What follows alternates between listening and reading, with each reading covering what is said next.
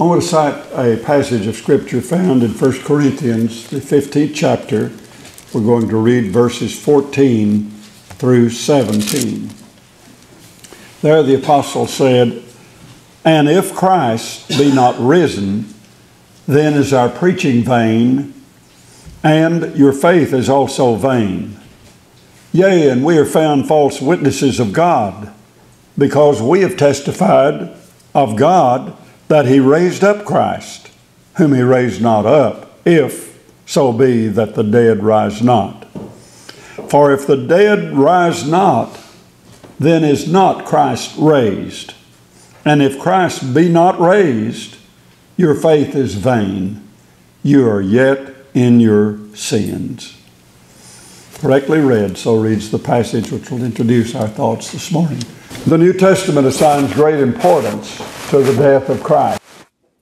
The fact of his death is mentioned over 175 times in the Scriptures. And his death is definitely connected with our salvation. The Apostle Paul set forth the importance of the death of Christ when he wrote to the Corinthians. And he said, "Moreover, brethren, I declare unto you the gospel, which I preached unto you, which also ye have received, wherein you stand, by which also you're saved, if you keep in memory what I preached unto you, unless you have believed in vain. For I delivered unto you first of all how that Christ died for our sins, according to the Scriptures, and that he was buried, and that he rose again the third day, according to the Scriptures." Hebrews 2:9 states, "We see Jesus, who was made a little lower than the angels for the suffering of death, crowned with glory and honor, that he, by the grace of God, should taste death for every man." Again, in 1 Peter 3:18, Peter said, "For Christ also hath suffered once for our sins, the just for the unjust, that he might bring us to God, being put to death in the flesh, but quickened by the Spirit." So over and over we read of the importance of the death of Christ. Many other passages could be given to show the close relationship between the death of Christ and our salvation. And I think so many people today are not aware of the vicarious sacrifice of Christ, his death for our sins. In other words, a death in our place, a substitutionary death. The fact that he shed his blood to save our souls has become distasteful to many people and repugnant to many people today. In fact, many leave it out of their sermons altogether, any reference to his death and his blood. And sometimes in the hymns, the death of Christ, the blood of Christ is not mentioned at all. However, the Scriptures declare in Hebrews 9:22 that without shedding of blood is no remission. So this morning we're asking the question, was the death of Christ in vain? Could man have been saved without the death of Christ? Well, the fact that the death of Christ was necessary is taught many times in the Scriptures. In fact, it's the only way that man could receive remission of sins and be reconciled to God. And atheists and infidels have ridiculed the importance of the death of Christ. But any doctrine that minimizes the death of Christ or makes it non-essential is necessarily a false doctrine. It's a false doctrine. And many people who regard themselves as intelligent imply, maybe by their words or their actions, that the death of Christ was needless. So this morning we're considering the question, did Christ die in vain? Well, there's certain ifs connected with that. First of all, Christ did die in vain if he was not raised from the dead. Paul stated here in 1 Corinthians 15 and 14, "If Christ be not risen, then is our preaching vain, and your faith is also vain." Vain means empty, useless, worthless. Again, He said in verse 17, if Christ be not raised, your faith is vain. You are yet in your sins.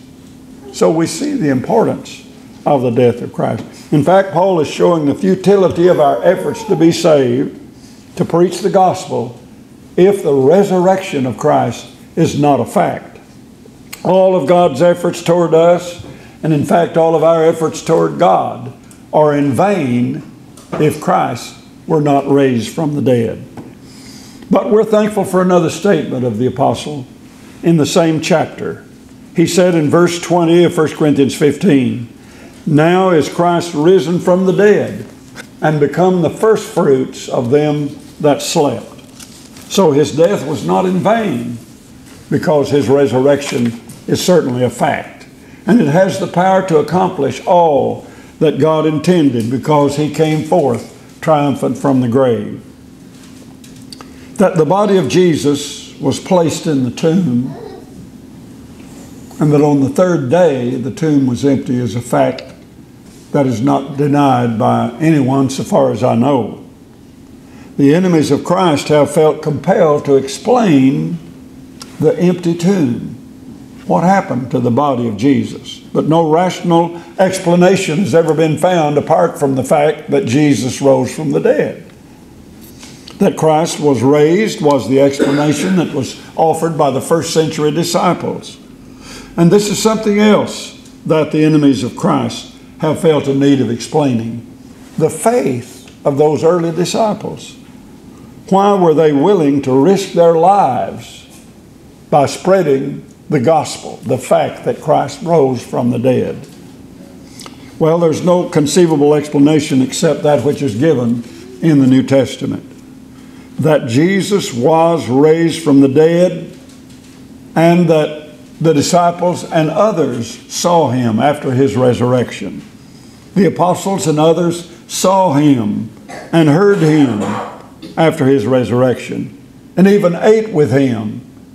And some 500 brethren testified that they saw him, and most of them were alive later when Paul wrote the book of Corinthians, some 30 years later. To say that they were deceived or deceivers does not satisfy the mind of the person who demands a rational explanation. So the empty tomb, the faith of those early disciples, is a witness to the resurrection that can't be silenced. They raised their clarion voices and testified to the fact that on the third day the body of Jesus was raised from the dead. But then there's another if. Christ died in vain if the law saves. In other words, if men were able to be saved by the Old Testament. The Apostle Paul made a masterful argument showing that we're not under the law of Moses in Galatians 2 and 21. When excuse me.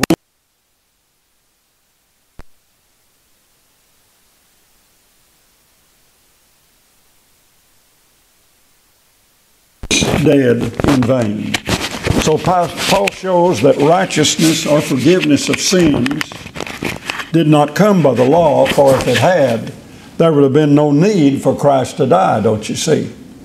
One of the things that Paul and the other apostles had to deal with continually were the Judaizing teachers who tried to bring people back under the law, binding the law of Moses upon the New Testament church. Paul fought that battle over and over, and everywhere he went, they dogged his tracks and tried to silence him. Paul accused those who were listening to these teachers of turning aside to a different gospel, a perverted gospel in Galatians 1. He stated that by the works of the law shall no flesh be justified. That's in Galatians 2 and 16. He denied that they received the Spirit by the law. Galatians 3:13, and he insisted that Christ has redeemed us from the law. He stated that the law was added because of transgressions till the seed should come to whom the promise was made, and that seed was Christ. Galatians 3:16 and 19. He argued that since faith has come, We're no longer under the law or a tutor, but we're under the school of Christ. In the famous allegory of the two women that you read there in the 4th chapter of Galatians, Paul affirmed that the children of the law are not heirs with the children of God. God's promises, that is. And he pleads with the Galatians not to be entangled again in that yoke of bondage. And he says that those who would be justified by the law are fallen from grace. He calls the Galatians foolish for giving heed to those teachers who were trying to bring them again into that yoke of bondage, which of course is the old law. But in the original passage that I cited, it settles the question whether or not the law is still in force. Because it says, for if righteousness, anytime you see that word righteousness, you can translate that justification or salvation from sins. If righteousness come by the law, then Christ is dead in vain, Galatians 2:21. Now the reason this is pertinent today is because sometimes we hear people say that they believe the Old Testament is still binding.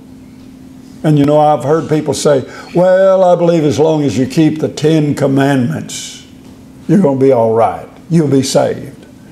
They must not realize that they're making a statement that, if it is true, makes the death of Christ a useless, meaningless event. Because you see, if we could be saved by the law, why did Christ have to come? Why did he have to die? So I think we can see that that is a doctrine that is false. Because any doctrine that makes the death of Christ a meaningless, empty, useless thing is a false doctrine. But then look at here. Christ died in vain if morality only saves. This is another idea currently held that eliminates the necessity of the death of Christ. They say that man can be saved if he just lives a good moral life. When I talk to people, sometimes they say, well, you know, I'll be all right at the judgment. You won't have to worry about me.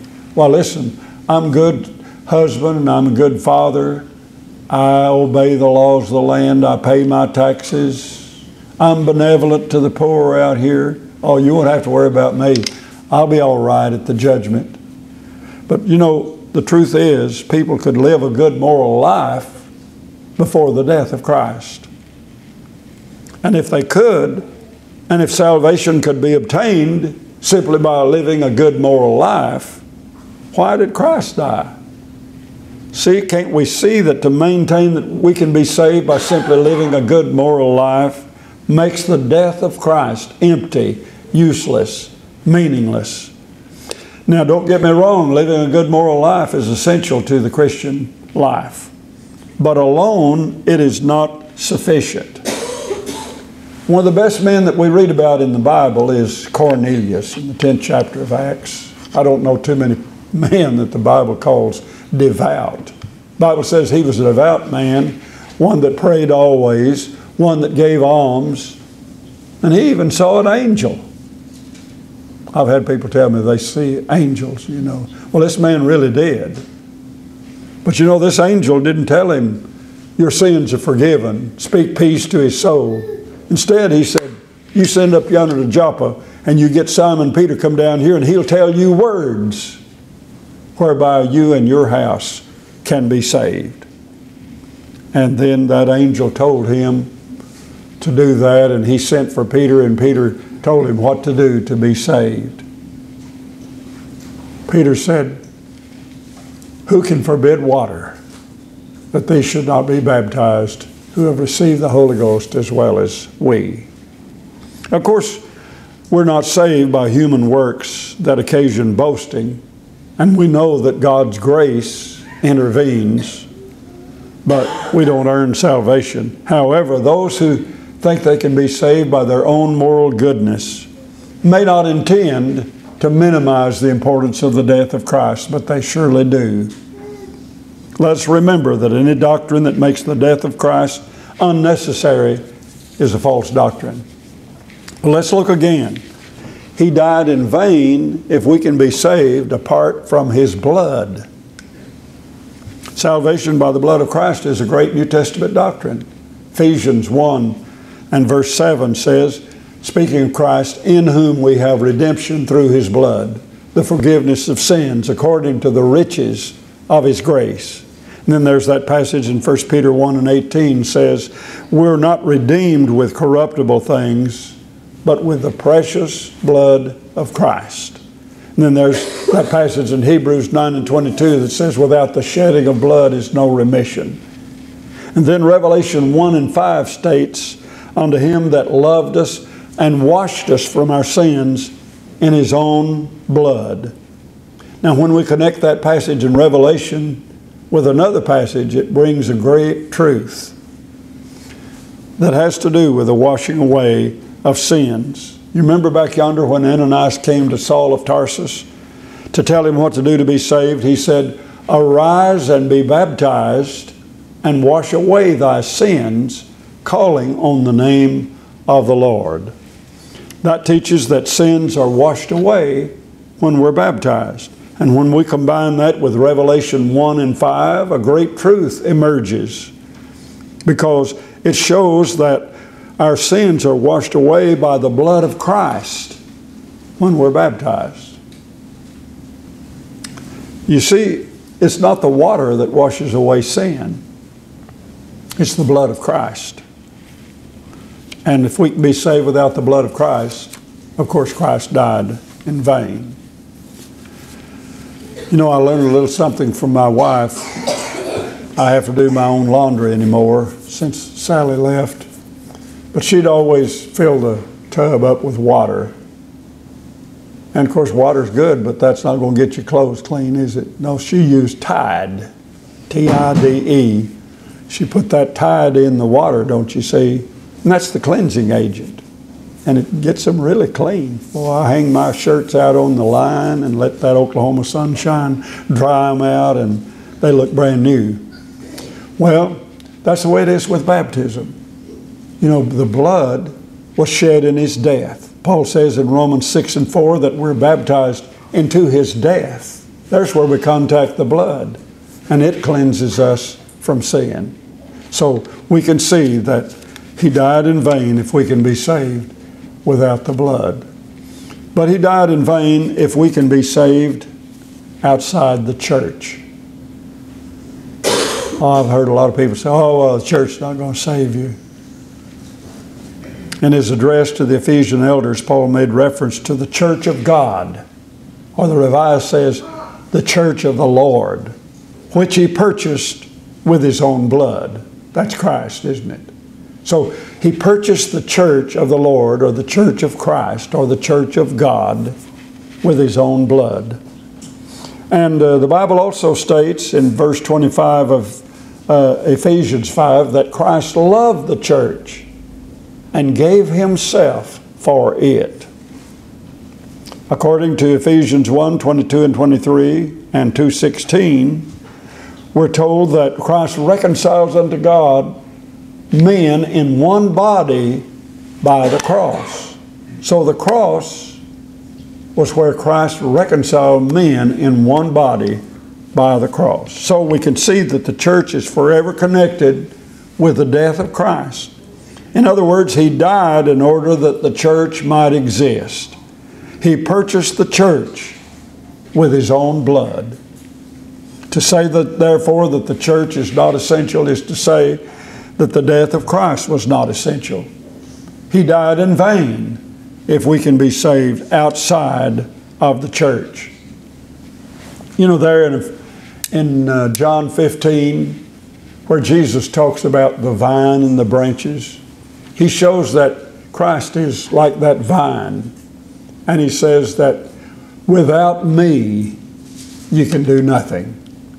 You can look at a big, beautiful grapevine, and you can lop off one of the most productive branches and toss it over to one side, and it'll never bear any fruit. It'll never be any good. Why is that? Why, it's separated from the source of life, don't you see? And that's true of the church. You need the church because you're separated from the source of spiritual life without it. No, to say the church is not essential to salvation is to say that the death of Christ was not essential. And if we can be saved outside of the church, then, of course, His death was in vain. But any doctrine that belittles the importance of the death of Christ is a false doctrine. But I want to mention one last thing, and then I'll be through this morning. His death is in vain so far as you're concerned if you're lost. You know, I read the story of a community back in Kentucky. Must have been a good while ago, a long time ago. But this community had been without a school for several years because the big old boys in that community would get a teacher to come to the school, and they would make some rules. And then when the teacher tried to enforce penalty upon those boys, they'd just beat him up and send him on his way. Whip him. Whip the teacher and drive him out. And so, for several years there hadn't been a teacher. But one day a little slight man came to the community and asked to see the Board of Education. He wanted to apply to teach the school. And I'm sure they had told him of the history there. And one of the old men said to him, "Young man, young feller, you know what you're asking for?" And he assured them that he did. He said, "All the other schools have been filled up, the employment is gone there, and I'm determined to teach a school. I have my certificate, and I want to teach." They said, "Well, all right, if you're willing to try, we'll meet next Monday and start the school." So, next Monday, the school met, and the young man stood before them and he said, "Now, I'm a new teacher." He says, "I've never taught school before, so I don't know exactly how to go about this." So he said, "You're going to have to help me. And I want you to make some rules for this school, because in every organized society there have to be rules, or else there's no organization." So he said, "Let's think up some rules that apply." And somebody said, "Well, I say no stealing." He said, "Oh, that's a good rule. We'll write that down on the board." He wrote it down. Somebody else said no lying. He said, "That's a good rule too." So they put no lying. And pretty soon they had 10 rules. He said, "Now that's enough. We get too many, you know, why it's unenforceable. So just 10 is enough." So they started with those 10 rules. He said, "Now there has to be a penalty for an infraction of those rules. So what's the penalty going to be?" Somebody said 40 lashes on the bare back. You talk about a penalty. He said, "On the bare back?" They said, "Yes, because you see, those before, when there was a penalty applied, and they'd usually wait till the next morning to enforce the punishment.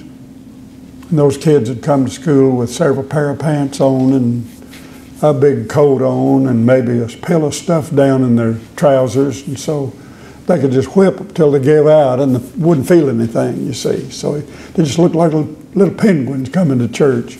And so they said, on the bare back.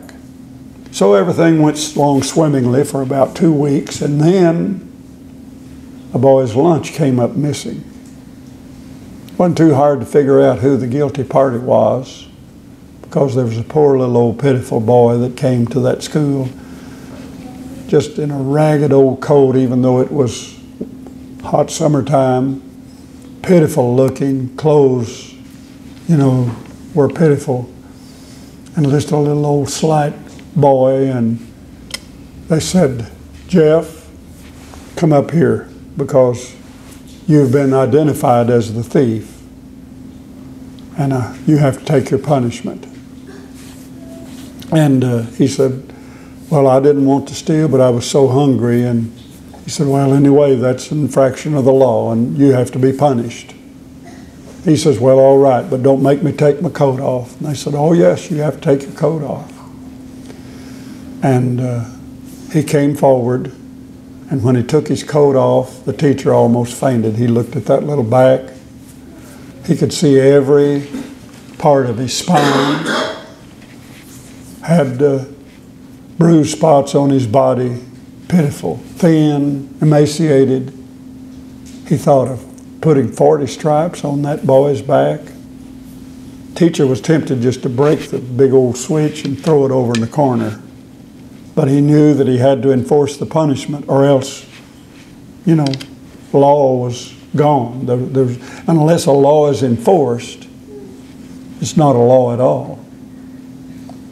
And so just about the time he decided to give the punishment, big old Jim stood up in the back of the house, 6'4" and big strapping specimen, and he said, teacher, is there anything in that rule that says another person can't take his whipping?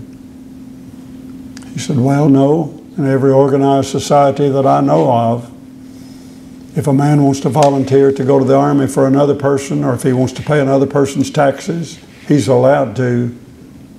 He said, I'll take his whipping. So Jim came forward, took off his shirt, bent over, and the teacher administered the 40 stripes to his back. Poor little old Jeff said, I'll never forget you as long as I live. I guess the reason that story means so much to me is because in the same way, but with so much more impact and eternal consequences, Christ died for you. Folks, listen, there's my only hope of heaven. As Isaiah predicted back yonder long ago in the 53rd chapter of Isaiah, he said, he was wounded for my transgressions. He was bruised for my iniquities. The chastisement of my peace was upon him, and with his stripes I was healed. Think about it, friends. He gave himself for you that he might redeem you from all iniquity. In the day of judgment, you're going to stand before him who died for you. Will it be true in that day that his death for you was in vain? Listen, will you stand before him having failed to do the things he asked you to do? Think of the shame that you'll experience when you realize that all that he did for you was in vain so far as you're concerned.